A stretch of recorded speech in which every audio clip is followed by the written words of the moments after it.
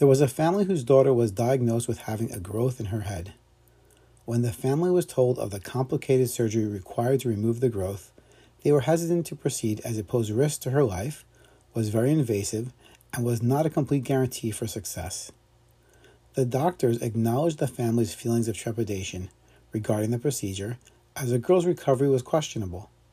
However, when the parents were not prepared to immediately have the surgery, the hospital decided to take the family to court, hoping that the judge would grant the hospital temporary custody of the child so that they could perform the operation, and then after the surgery the parents would regain custody.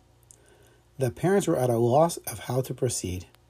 Of course, they only wanted the best for their daughter, but were unsure if surgery was the best option. Now the court was threatening to take their dear daughter away from them. At that point, they turned to the Lubavitcher Rebbe for guidance. When they came to the Rebbe, he called the girl over and placed his hand on her head and said he didn't understand what the big commotion was, as there was nothing there to worry about anyway.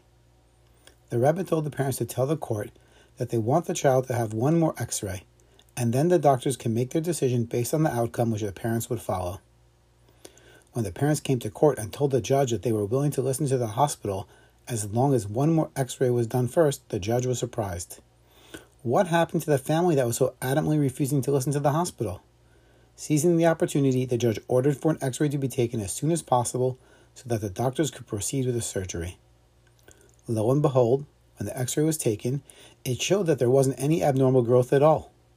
All the doctors were in complete shock at the amazing turn of events. Through the Rebbe's blessing and advice, the little girl did not need the surgery and went on to lead a healthy life. This week's Torah portion, Re'eh, discusses which animals are kosher and can be eaten.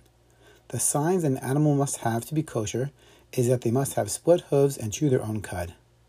The Rebbe explains that these signs are not just coincidental, but rather are specific and can teach us a distinct lesson for our lives.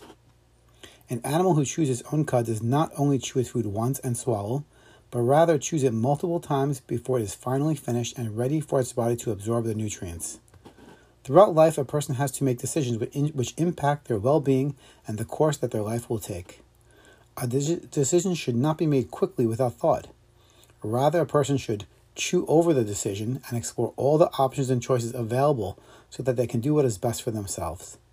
Furthermore, with decisions that are extremely important, one should consult with a trusted friend, teacher, mentor, rabbi, or rebbetzin for advice.